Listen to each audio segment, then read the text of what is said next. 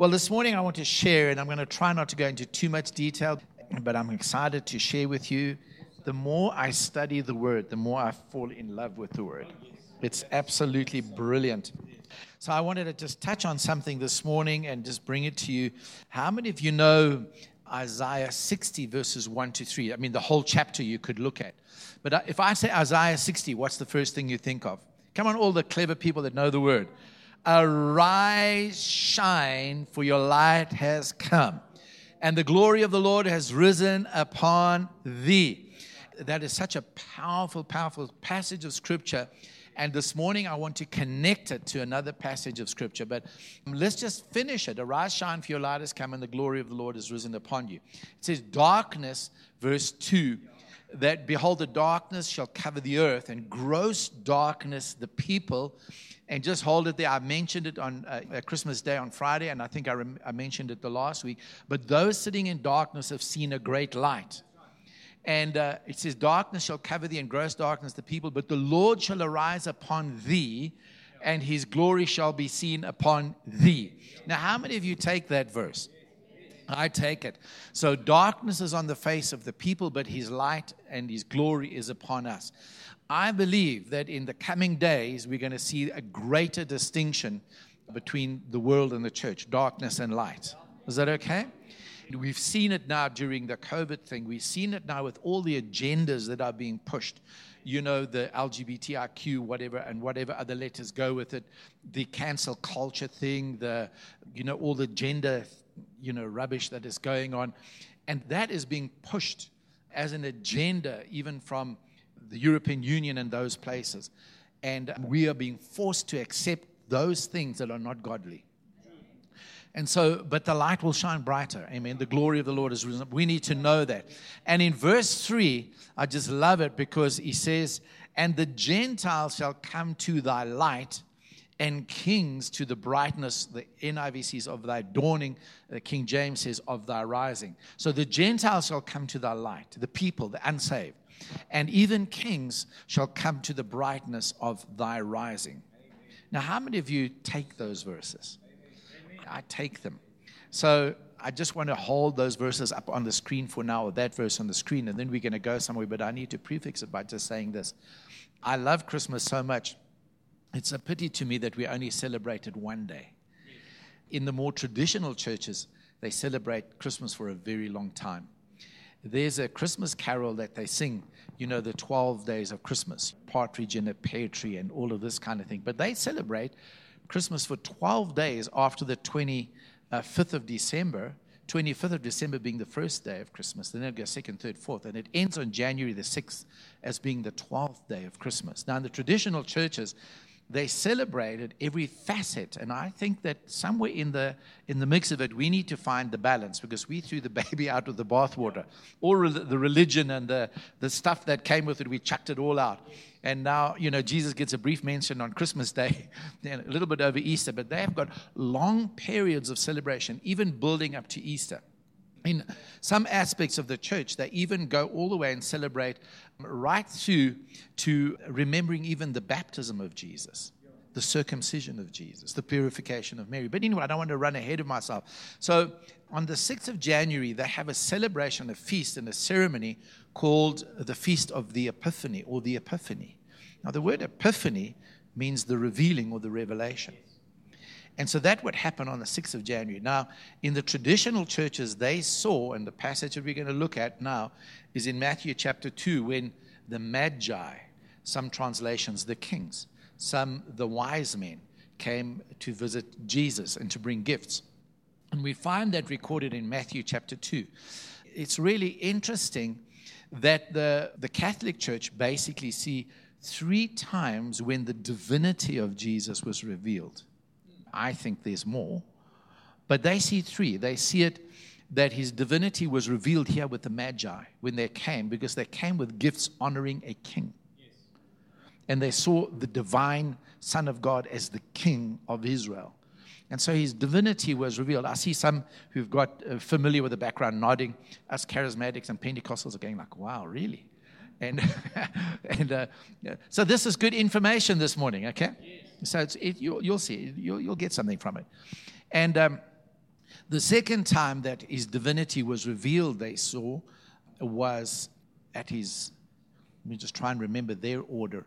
Oh, that's right, at his baptism, when the heavens opened and God spoke and said, "This is my beloved Son, the Spirit descended him in bodily form like a dove." And the third that they see was in John chapter 2, when it specifically says, when he turned the water into wine, it says, "Thus he revealed his glory to the disciples." Remember? So they see three. I see more. I see the transfiguration. I see the crucifixion when the centurion said, "Behold, this was the Son of God." And probably there's others as well. But they see that. And so the 6th of January would mark the Epiphany. Now, in those traditional churches, they never gave gifts on Christmas Day. What they did was they'd give gifts. So please listen. I think we need to start this. They give gifts every day for 12 days. Woo! Thank you, Jesus. How many of you can feel Christmas is changing?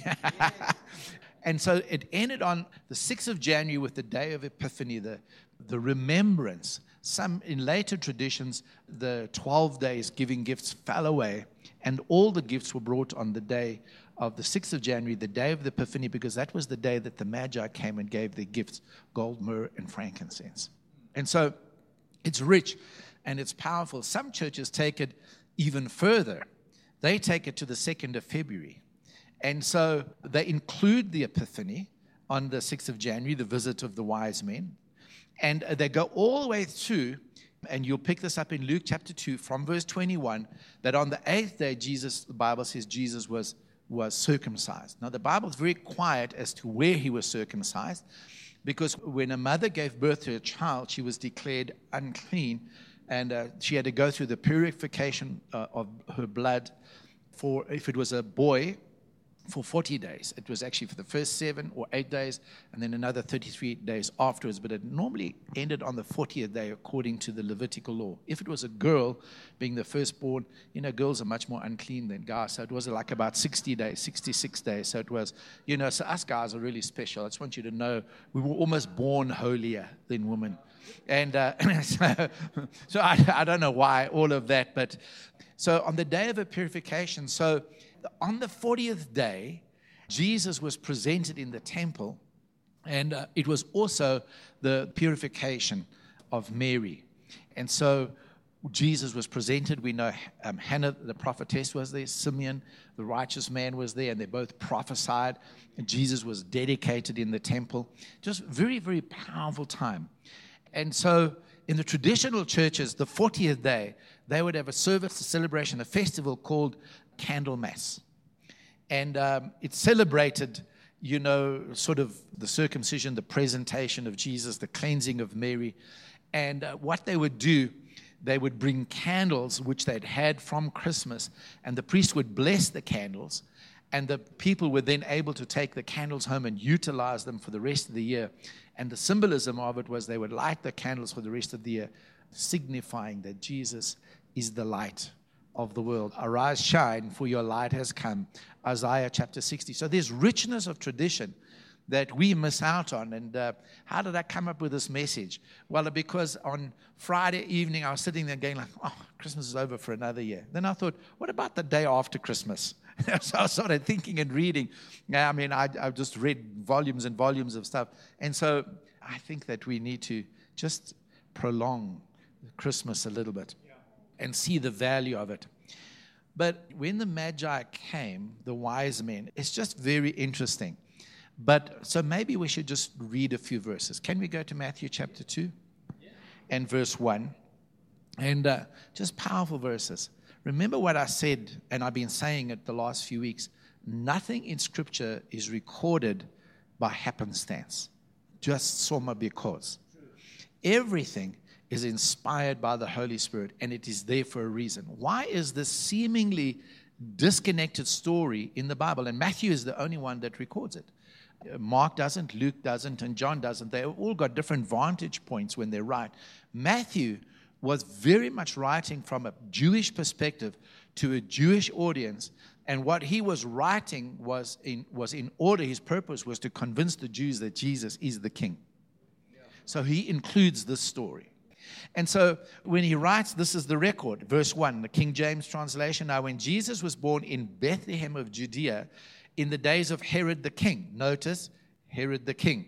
Now, between the Romans and the Jews, Herod was appointed as a king, and he was the king of the Jews in that sense. There came wise men from the east to Jerusalem.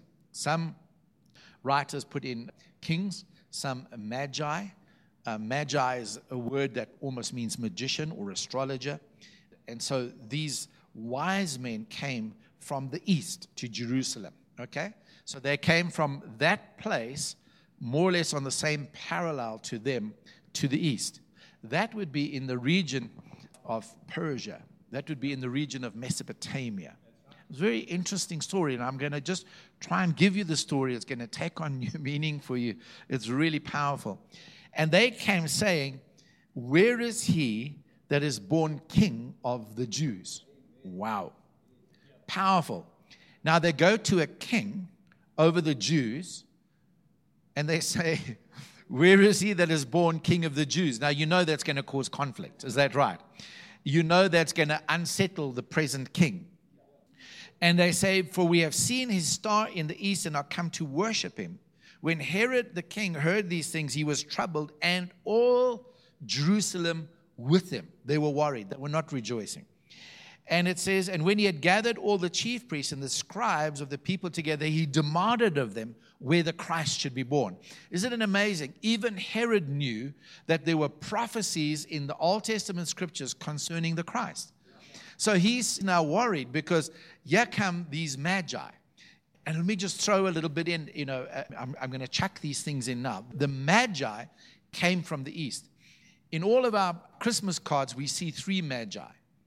And the reason why they put 3 magi, 3 wise men, is because they brought 3 gifts. But tradition tells us that there were as many as up to 300 of them. And they came on horses, and they brought gifts with them. We see little boxes like this that they could carry. They say they were at least treasure chest size that they brought. Gold, myrrh, and frankincense. And they are listed in the order of their value, the least being gold. Gold was of less value than myrrh and frankincense. So it was in ascending value that Matthew describes that they brought gold. Well, gold was pretty commonplace those days. And then they brought myrrh, and then they brought frankincense. But they reckon there was wagon loads that needed camels, and they needed a small army to guard those treasures because of their value.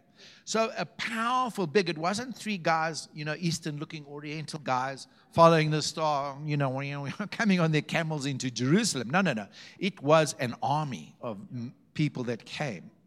And they came into Jerusalem, and they're going, "Okay, where is he that's born the king of the Jews?" No wonder Herod was afraid. They say conservatively, the estimated value, and an accountant put a value on it some years ago, so it's even more now.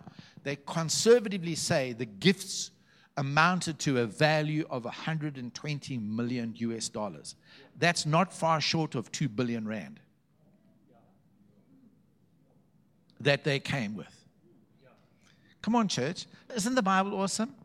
And so they brought all of these gifts, and I want to just walk you through it. So the magi come, and then they say this, and then Herod's going, "Where's it in the scriptures? Tell us where it's going to be."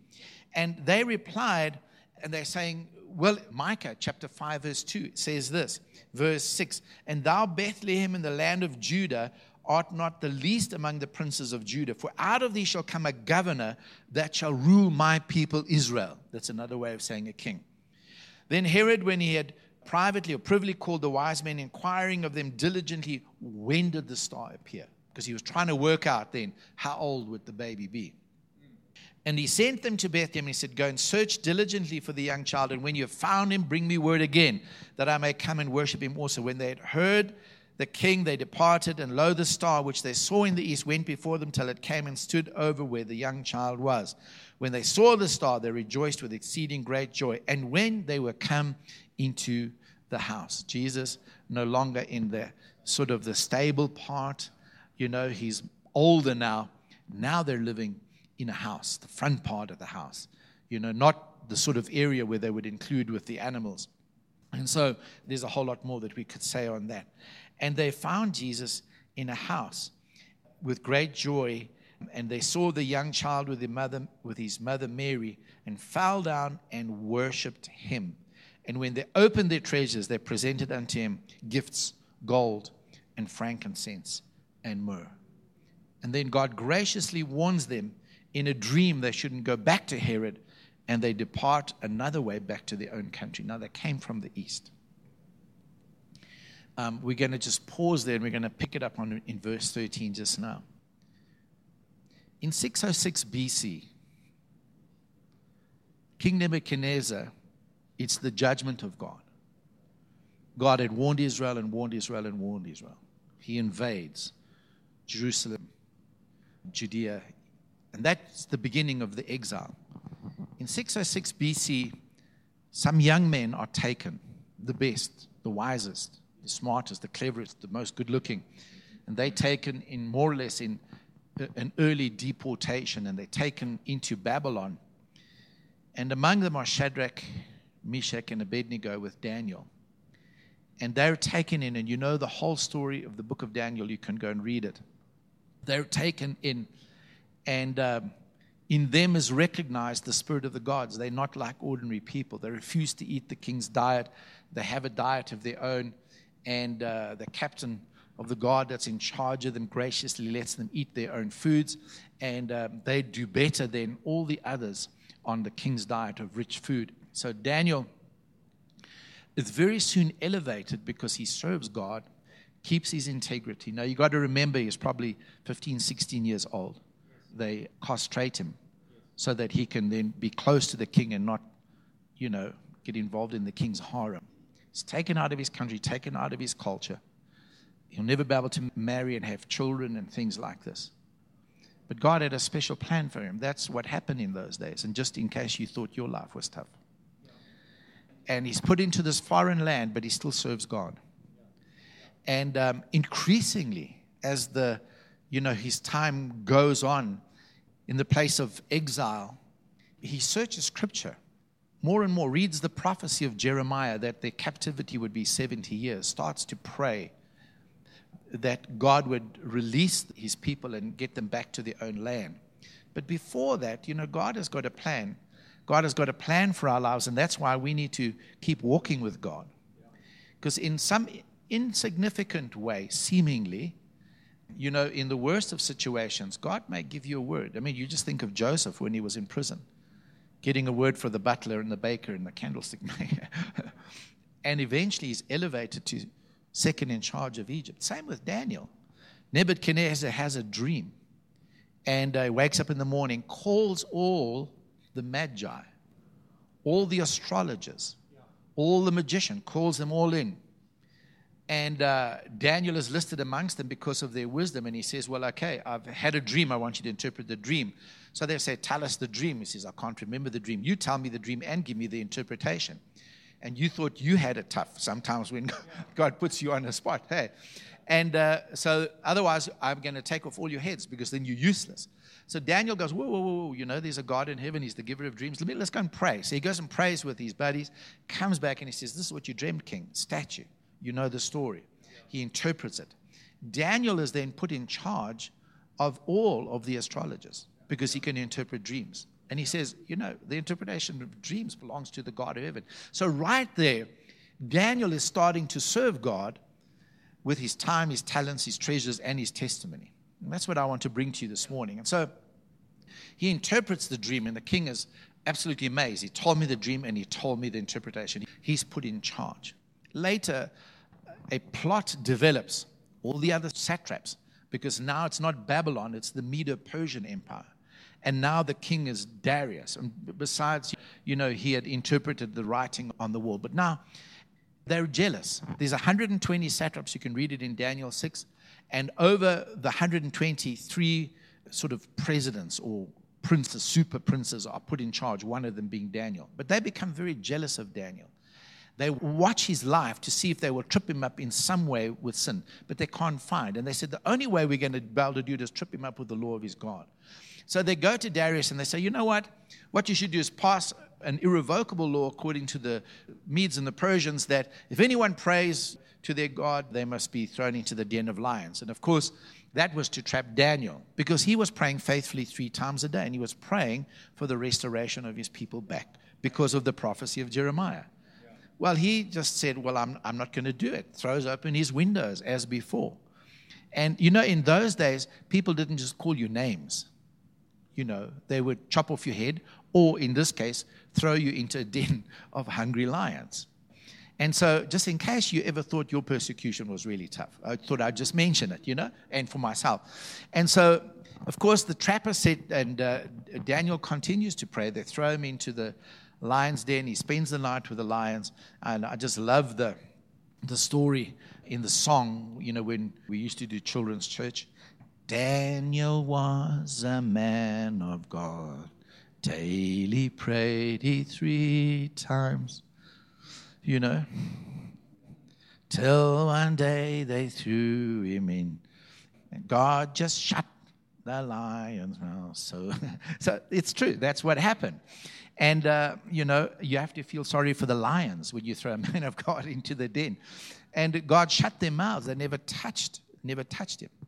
And in the morning, Darius comes running, and he's like really concerned because he could not change the law he had passed. And Daniel, are you there? And Daniel answers.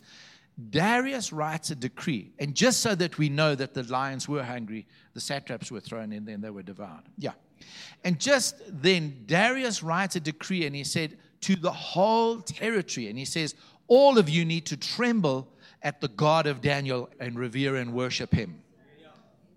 For he is steadfast and faithful, and his kingdom shall be established and never cease. What a prophecy. Woo! Come on, you got to love the word, man.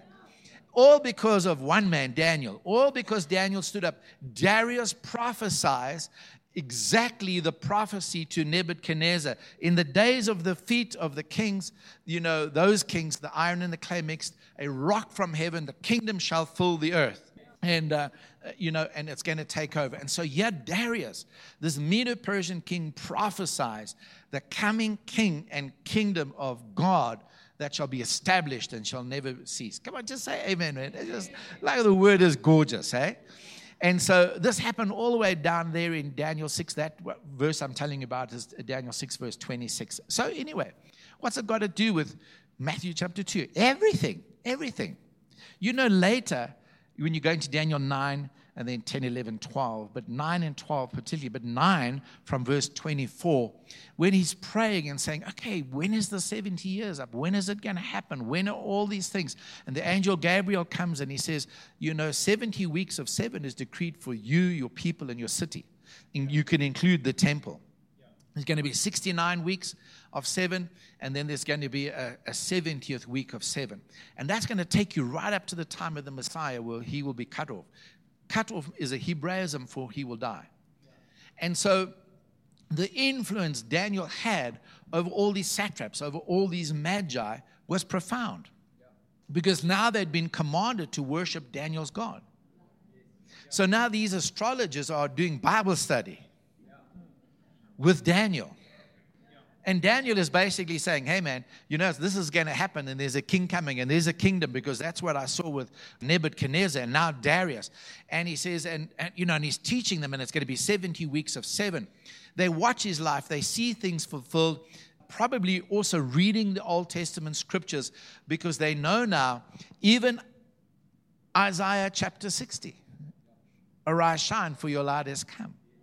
They know other verses. They know, for example, that in Exodus, that a priest was to begin his priestly service at the age of 30. So taking Daniel's prophecy, they were able biblically to work out a timeline and an approximate time when this king would be born. They work it out, studying the scriptures. So they're from the east, they're from that area. But meanwhile, the nations have changed. Kingdoms rise, kingdoms fall. It was the Babylonian, then the Medo-Persian, and then it was the Grecian Empire.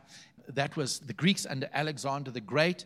When his kingdom fell, 4 captains took over, and they started 4 other very powerful kingdoms, and one of them was the Parthians, which was still in that particular section.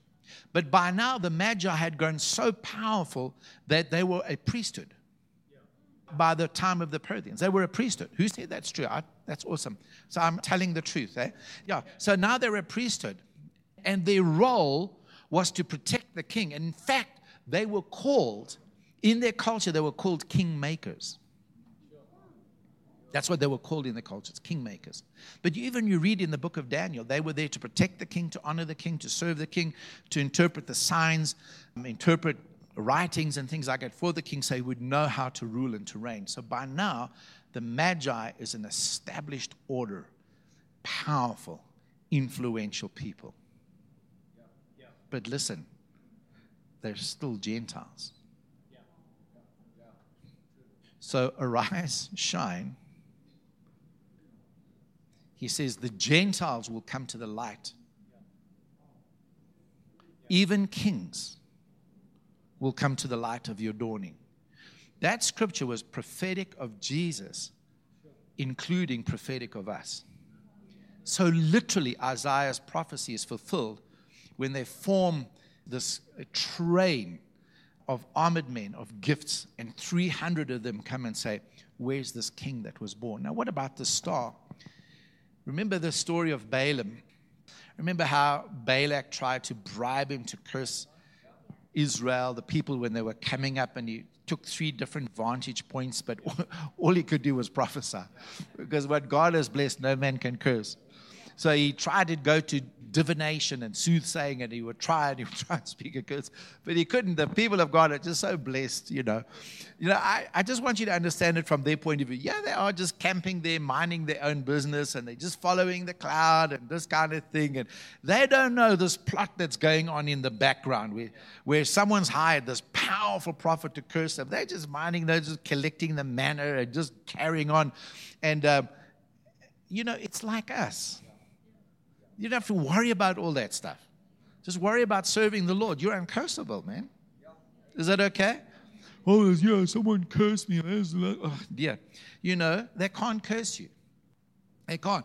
All he could do was prophesy. So in Numbers 24, and I'm not sure of the verse. I'd find it if I have to go and look for it. Could be 17. Let's just look 17 or 27. But in Numbers 24, when for the 3rd time he goes, and eventually he says to King Balak, keep your money. I can't say anything evil about these people. And he says, I see him. Verse 27, he said, I see him, but not now. I see him afar off. And what is he prophesying? There it is. I shall see him, but not now. I shall behold him, but not nigh. There shall come a star out of Jacob. Woo! Centuries before, Balaam prophesies this. That guy that's held up as being a false prophet that ran after money. He says, a star of Jacob and a scepter shall rise out of Israel and shall smite the corners of Moab and destroy all the children of Sheth or Seth. Incredible. So they knew that scripture. So when constellations were right and they saw the specific special star, not only did they know the scriptures, not only did they roughly know the timing, but now they see the star and they start to follow the star all the way to Bethlehem. And I gave you the background. All the way to Bethlehem. Here comes these wise men. Another reason why they are called wise is because they were righteous and they were seeking God. The fool says in his heart, there is no God. The fear of the Lord is the beginning of wisdom. So the Bible calls them wise men because they were seeking the King. Amen. And I want to just throw it in here. Are you getting something from this? Yeah. Something that I want to just give you here is that the wisest thing that you can do is to fear and to serve God. That's wisdom. The fear of the Lord is the beginning of wisdom. And then we need to continue with the wisdom. So here they come. Here's the Magi. Here's the wise men. Here are the Gentiles. So they prophetically symbolize that the Gentiles shall come in and be included with Israel. They were kings.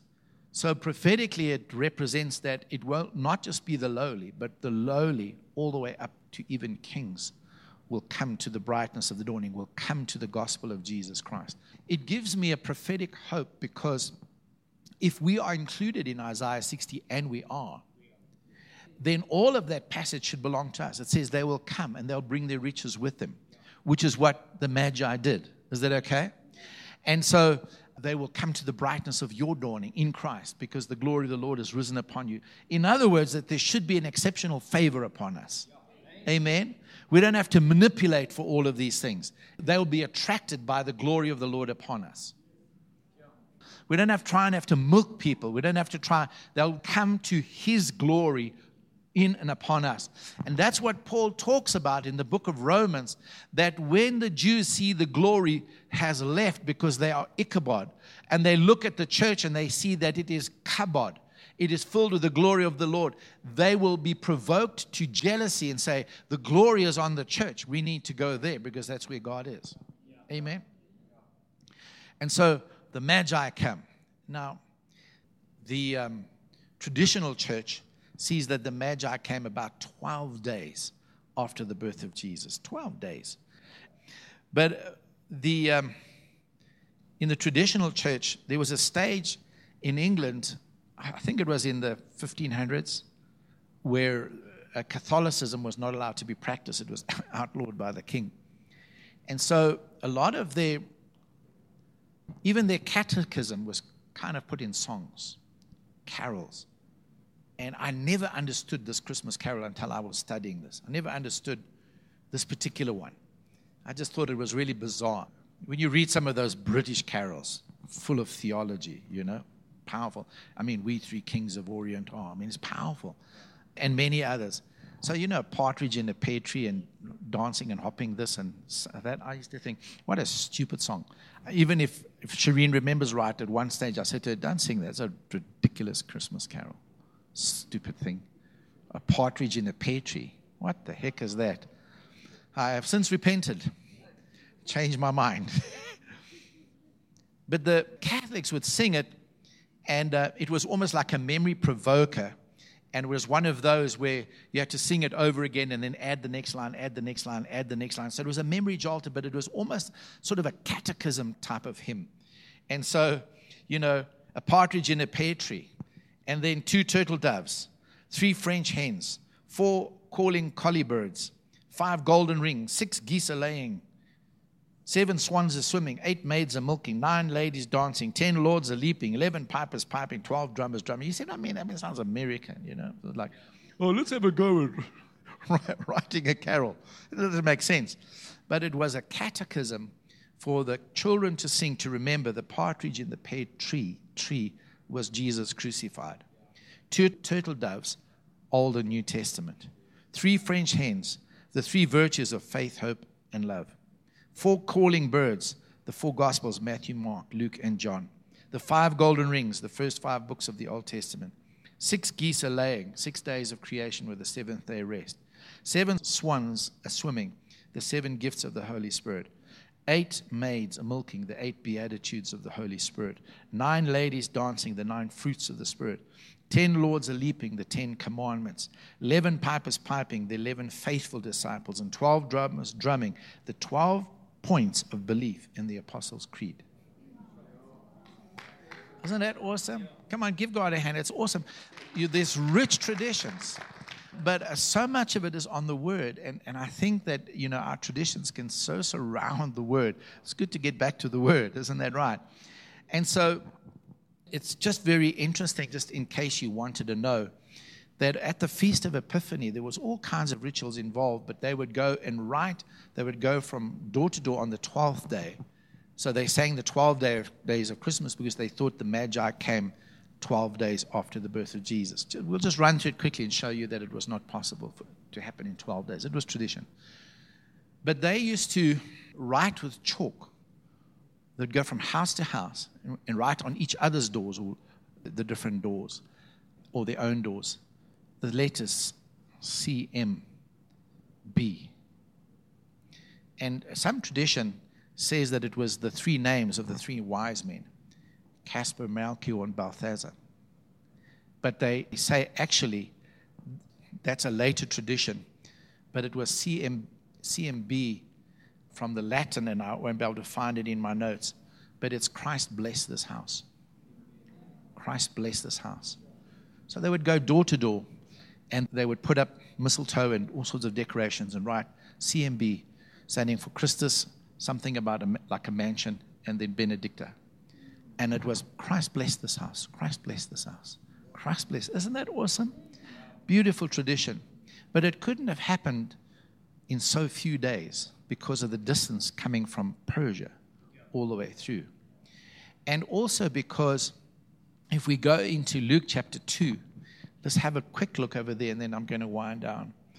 If we quickly look in Luke chapter 2, and then we'll go back to Matthew 1 verse. If we look in Luke chapter 2 from verse 21, after the shepherds, it says, and when 8 days were accomplished for the circumcision of the child, his name was called Jesus, which was so named after the angel before he was conceived in the womb. Now we go to verse 22. And when the days of a purification according to the law of Moses were accomplished, they brought him to Jerusalem to present him to the Lord. 40 days. That's where they celebrated Candlemas. Okay? And to offer a sacrifice according to that which is said in the law of the Lord, in the book of Leviticus, a pair of turtle doves or 2 young pigeons. Now, I just want to stop there. That was an offering made by poor people. Because it was supposed to be a lamb. But if you could not afford a lamb, you could offer 2 turtle doves, which were, you paid pennies for. And so when they offered the sacrifice according to the law of Moses, that you find that in the book of Leviticus, they couldn't afford a lamb. They couldn't afford a place to stay. If the Magi had visited by now, which was the 40th day, they would have had 120 million in the bank, dollars. They could have bought a lamb. Is that okay? They could have spent the money, but they couldn't. They still they were poor. So the visit of the Magi happened somewhere after the 40 days. Now we know from Matthew, after the Magi left, King Herod worked out that the age of Jesus could be anywhere up to 2 years of age. And so he had every boy executed from 2 years of age and down. So the Magi visited somewhere after 40 days and before 2 years of age. A wild guess, they say 6 months to a year that the Magi arrived. It's really incredible that straight afterwards in Matthew chapter 2, we see when the Magi departed, and that's in verse 12, Matthew records something else. He doesn't record the dedication. But if we blend the scriptures, this is where it would fit in. So being warned of God in a dream, they should not return to Herod. They departed to their own country another way. Verse 13, look at this. And when they were departed, behold, the angel of the Lord appeared to Joseph in a dream, saying, arise and take the young child and his mother and flee into Egypt, and be thou there until I bring thee word. For Herod will seek the young child to destroy him. And that happened in the next verses after that. So the Magi go back. And then straight away he has a dream, go down to Egypt. The timing of God. The incredible timing of God. They lived in Egypt for about 3 years. Joseph, Mary, and the baby Jesus. To fulfill types and shadows and prophecies, out of Egypt I called my son. Just like he called Israel out of Egypt, he now calls his son Christ out of Egypt. In the same way he called his sons out of Egypt. And so that is fulfilled. Where did they get the funding from to go and live as poor people in another country for 3 years? The gifts of the Magi.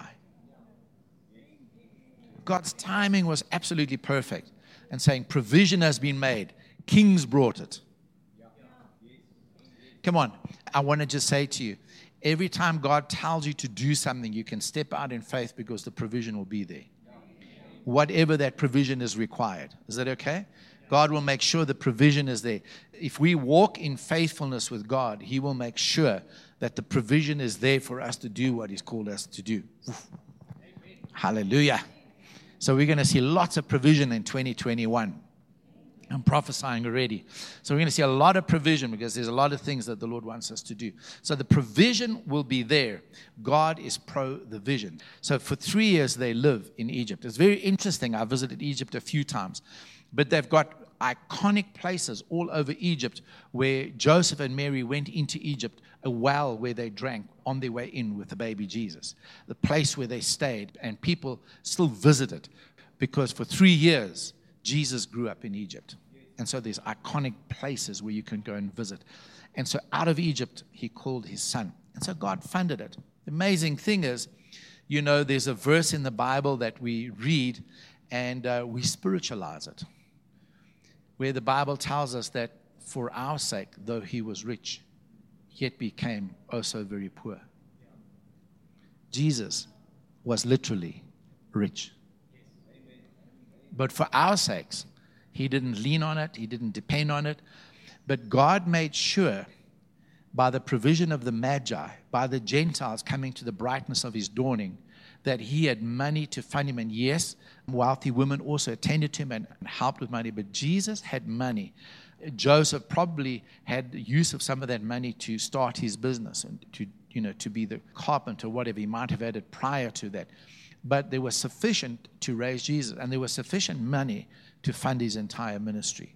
In fact, there was so much money that the treasurer was stealing the money. He had enough money to buy himself a field, even some of the betrayal money. But he had access to great wealth. And Jesus never touched it. He never put his faith on it. It was there. God's provision was there. Come on, that's awesome, isn't it? So though he were rich, for our sakes, literally he became poor. Because one time disciples wanted to follow him, and he said, Son of Man's got nowhere to lay his head. Foxes have holes, birds of the air have nests. Me. He didn't invest in all of that. He invested in preaching the gospel. No media, no hype, no television, no printing presses, and the gospel is still continuing to today. Because of some wise men that sought him out and came and visited and brought great gifts. So straight away they went into Egypt, and then they were brought back. So I just wanted to bring out 3 things. There's many interpretations of the gold, myrrh, and frankincense. One that I studied, I really enjoyed. Gold obviously was because it was a gift fit for a king.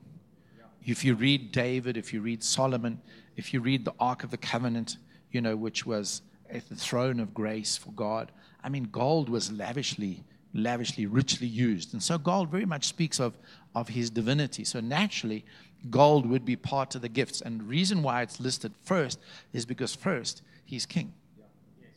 Is that right?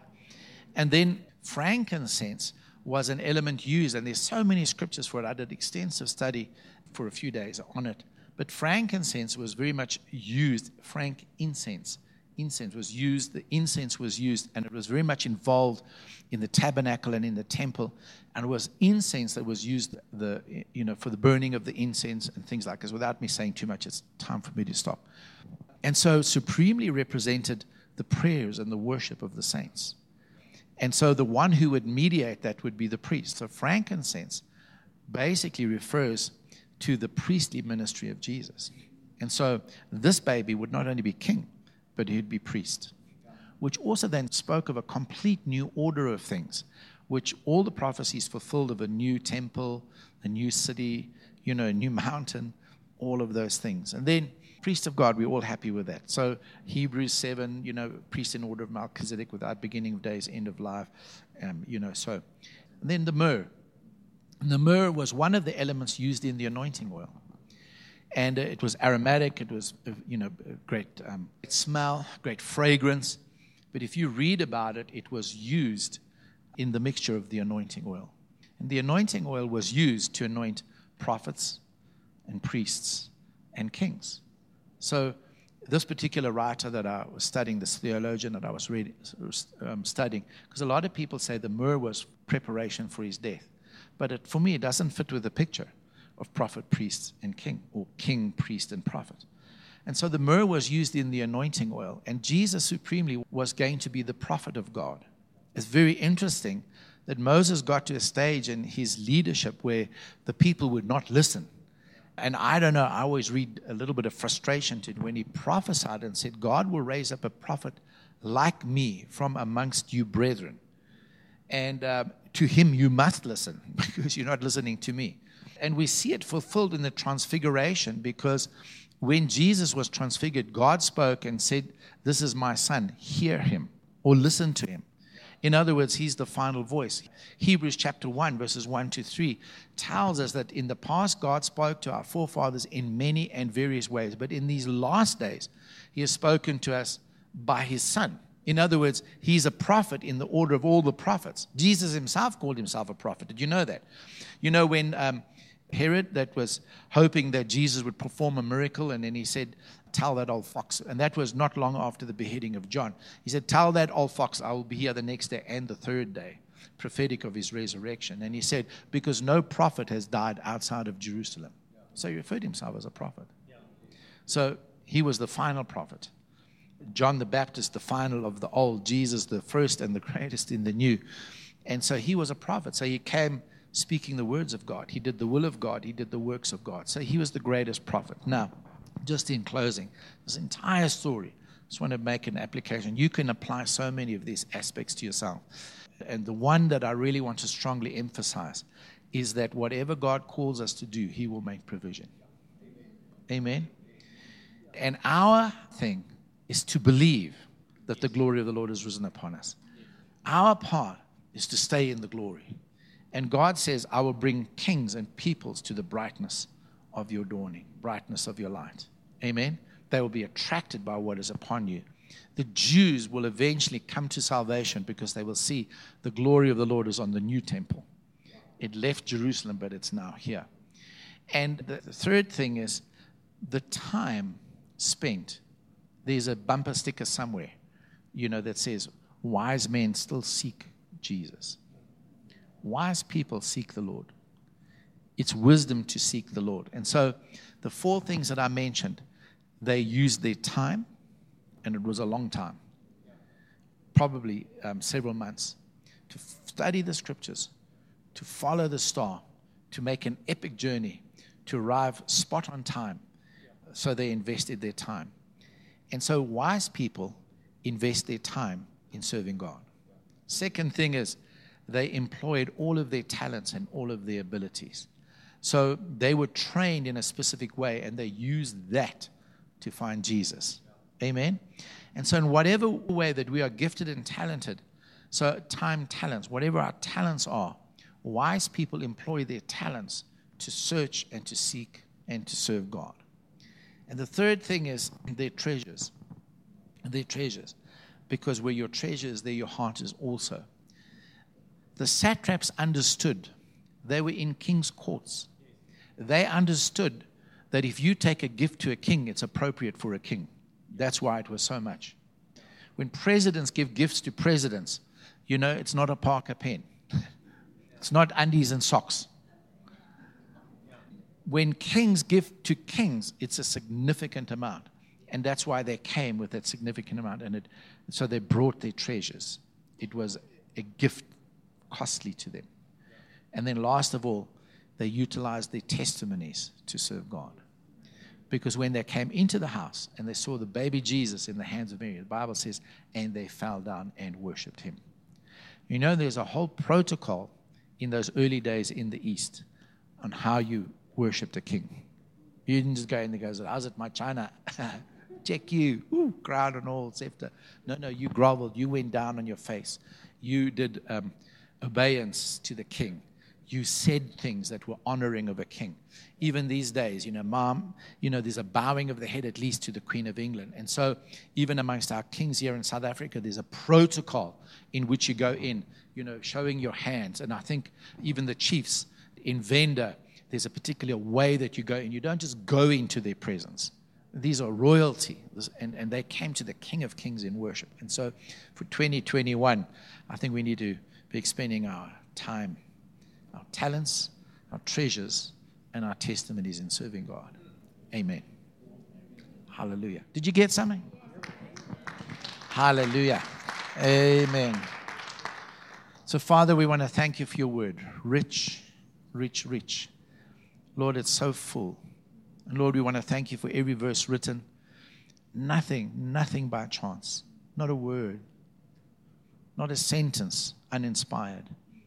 Thank you, Lord, just for the gift of the Holy Spirit to be able to pull out treasures and connect verses verses that you wouldn't find with Strong's Concordance. But Lord, by your Spirit, you help us to search out the deep things of God. Lord, we want to thank you that mysteries are yours, but it's the honor of kings to search a matter out. And God, we want to continue being wise in 2021. Lord, searching out these matters and bringing them out as treasures. Father, we pray in the name of the Lord Jesus, this be the truth. And Father, I just speak blessing of your people this morning. Lord, and I declare that those 4 T's will be our portion in 2021. Thank you for bringing us through 2020, and we're standing on the brink of another year. Lord, that time doesn't matter to you, but it's a time for us to pause and reflect. Lord, to re-engage and after rest, to reposition ourselves, to take on the year. And Father, I want to thank you that you've given us time and talents and treasures. And Lord, that we will employ them in your service, bringing testimony to our great God and Savior, Jesus Christ. We all agreed and said, Amen. Amen.